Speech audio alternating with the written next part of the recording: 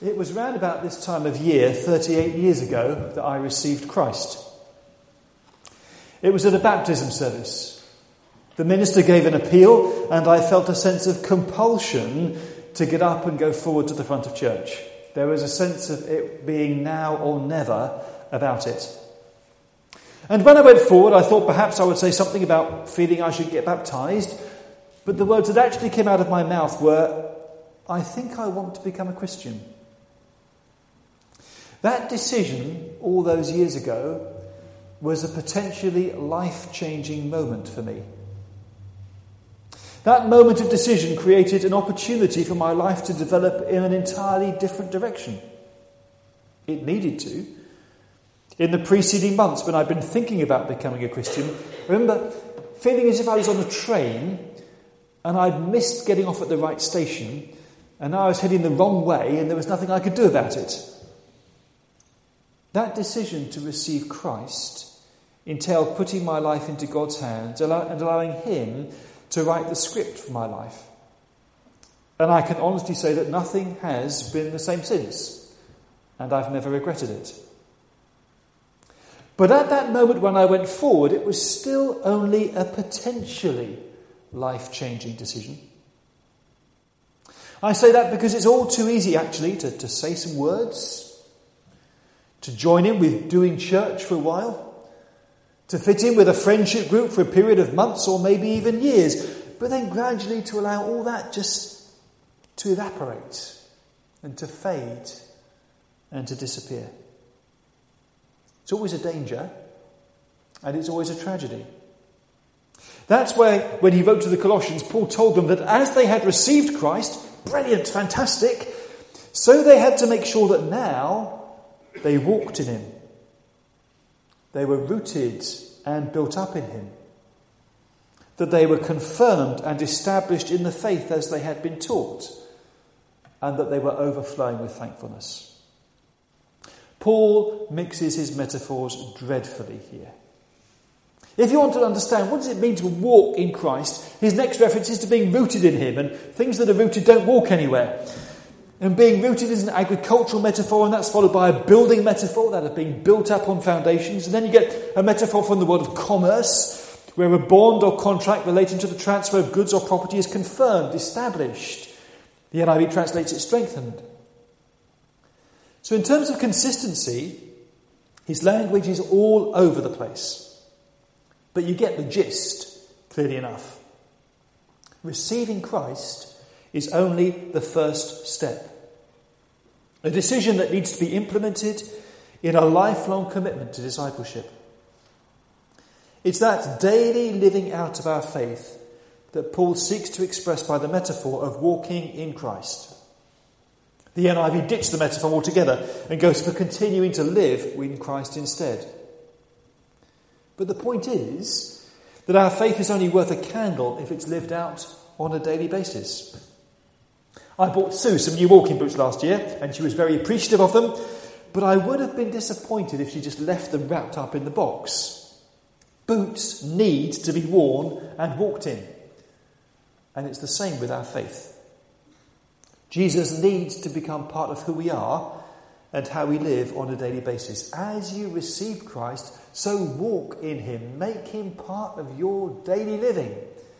Establish him as your companion on your journey through life. And if we mean business about our faith, then we need to be rooted in Christ. I love that picture of the roots that Marianne showed, all of them. Receiving Christ is like planting a seed of faith in our hearts. Over time, that seed needs to grow, and it grows by putting down roots, and the roots are the means by which it survives and flourishes. If we are deeply rooted in Christ, then there will be nothing superficial about our faith, and our faith will be a direct source of our personal stability in uncertain and changeable times. If we are deeply rooted in Christ, then the storms of life will not dislodge us. If we are deeply rooted in Christ, then our Christian faith becomes part of who we are. It's something that defines us as people. If we are deeply rooted in Christ, then he resources the inner strength we need for daily living. Just as a plant draws up nourishment and moisture from its roots, so we receive our resources from Christ. Generally speaking, a plant without roots will die. If you want to live life in all its fullness, if you want life that lasts forever, you need to be rooted in Christ, who is the source of life.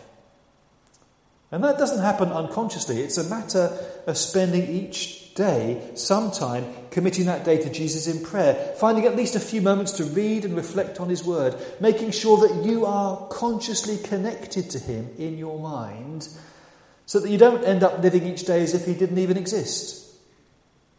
Put your spiritual roots deep down into Jesus, because if you do, then you will grow. And growth is the focus of the next metaphor, of being built up in Christ. The image is one of building on foundations.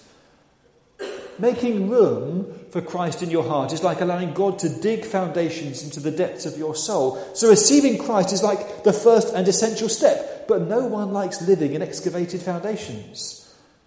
The point of foundation is that you build on them. And if you receive Christ, then God wants to build on that in your life. And it doesn't matter how long ago you received Christ. That process of construction is always going on. We never reach a point this side of glory where God steps back and says, job done. All the time, God is building our character, our ministry, our life, our future. And all of it built on the secure and firm foundation of Christ. So let's recognise that discipleship is a lifelong process.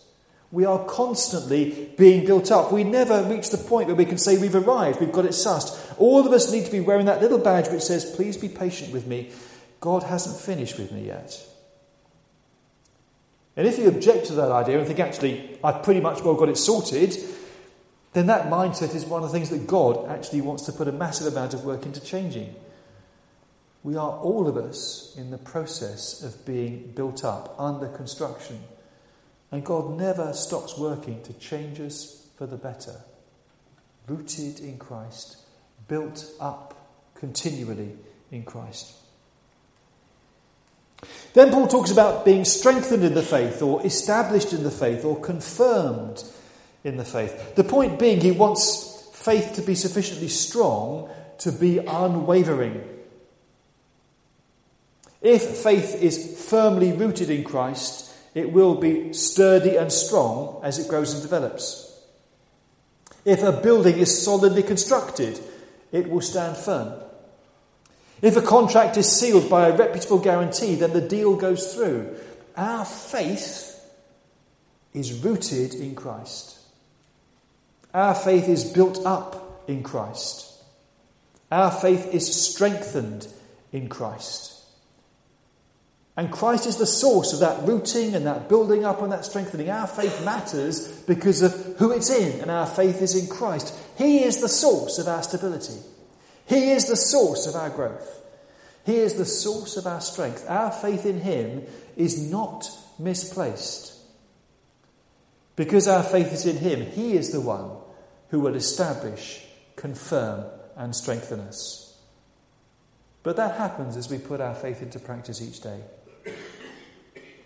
And the best way to nourish our faith is through the Scriptures. It's not a matter of willing ourselves to believe something on a daily basis, but as we allow Scripture to inform our minds on a daily basis, so our faith will grow. It need not be a full-blown 30 or 40-minute Bible study, though that's brilliant if you can do it. But maybe on busy days, just a few moments with a verse you can carry with you and make the basis of your prayers for whatever situation you face. Because as Paul says in his letter to the Romans, faith comes by hearing, and hearing from the word of God. That's why here in Colossians he talks about being strengthened in the faith as you were taught. Our faith is strengthened as we allow the word of God to teach us. Part of the problem these days is that books are going out of fashion. A few years ago, concern was expressed that as many as 3 in 10 children do not own a book of their own, and this has a detrimental effect on their literacy and their learning potential. And for a faith that is grounded in the Word of God, as ours is, this could be a problem. But there's nothing new in this, actually. Chrysostom was Archbishop of Constantinople at the beginning of the 5th century, and one of his sermons was about Jesus meeting the woman by the well of Samaria. This is a lengthy excerpt from what he said. "Let us now after this be ashamed and blush," he says.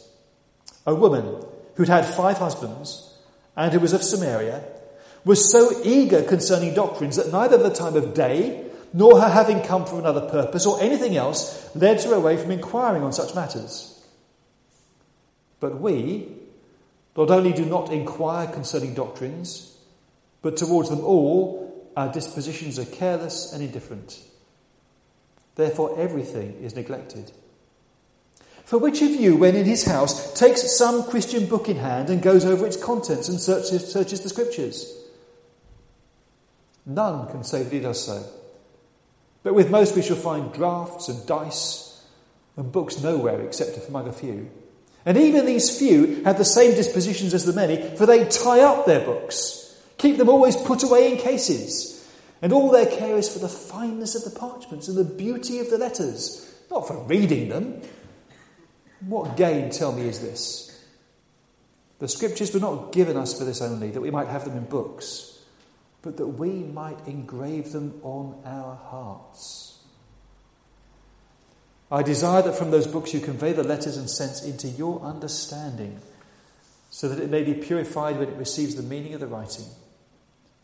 For if we understand what is read, we shall hear it with much readiness.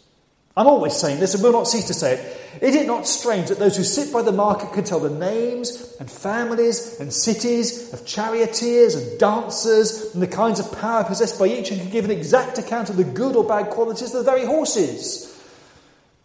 But those who come hither should know nothing of what is done here, but should be ignorant of the number even of the sacred books.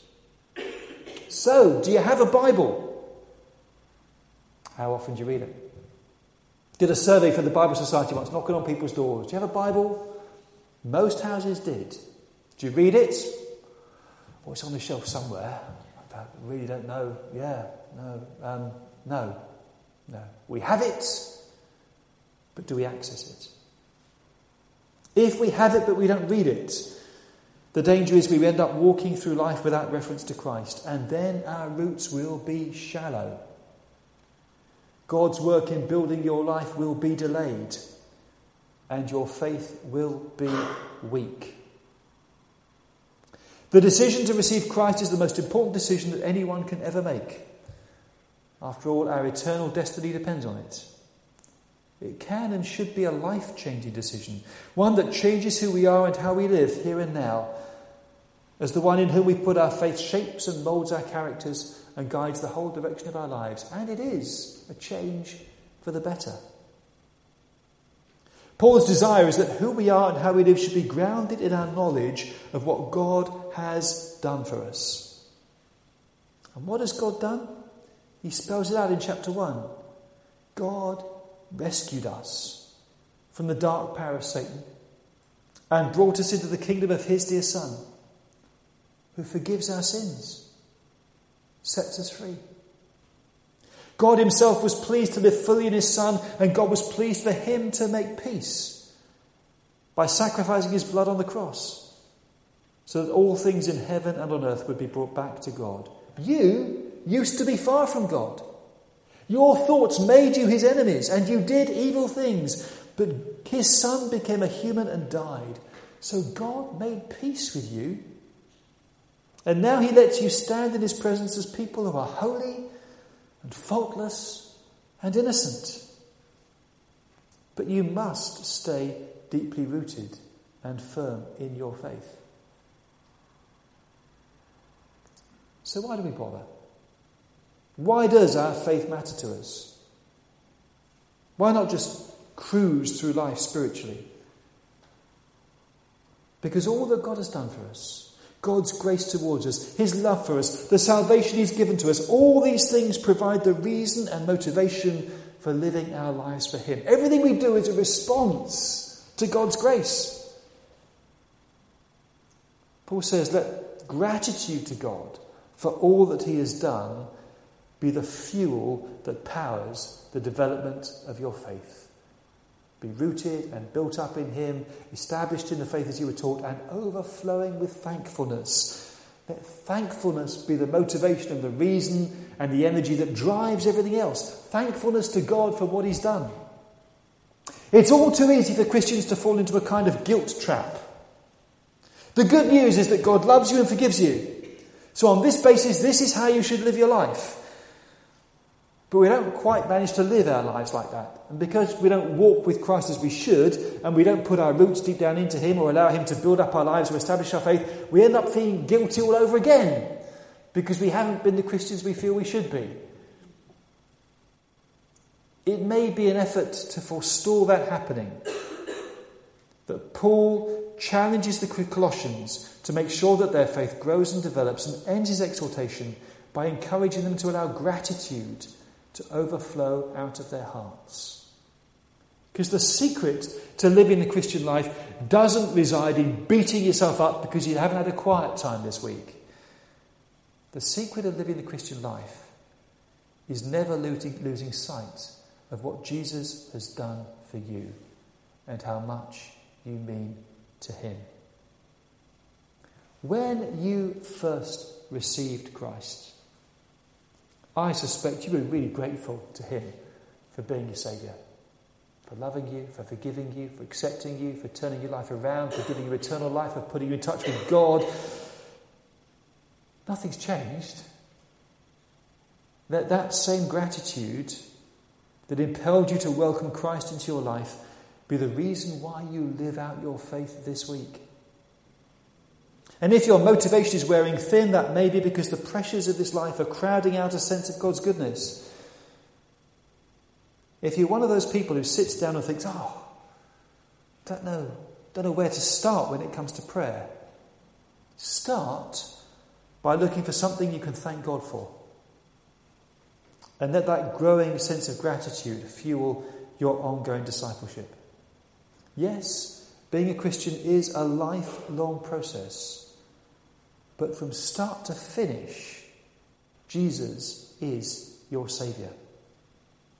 And because he is your Saviour, we have every reason to be grateful to him and to express that gratitude by how we live our lives.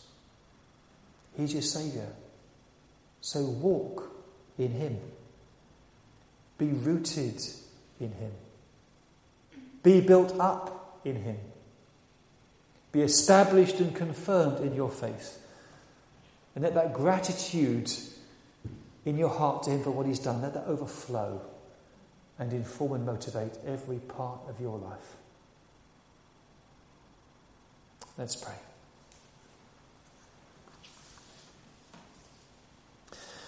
Lord, living the Christian life can be hard work sometimes. And it's easy to lose sight of you.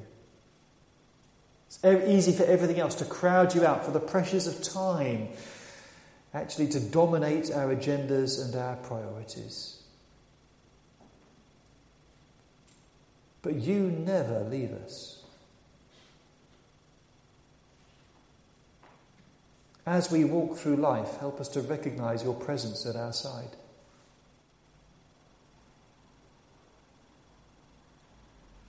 Help us to stay rooted in you.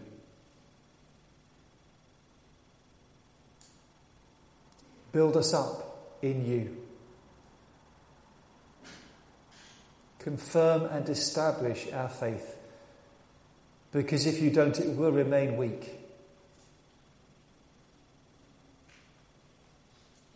Give us a hunger for your word, the recognition that we need that nourishment that it brings.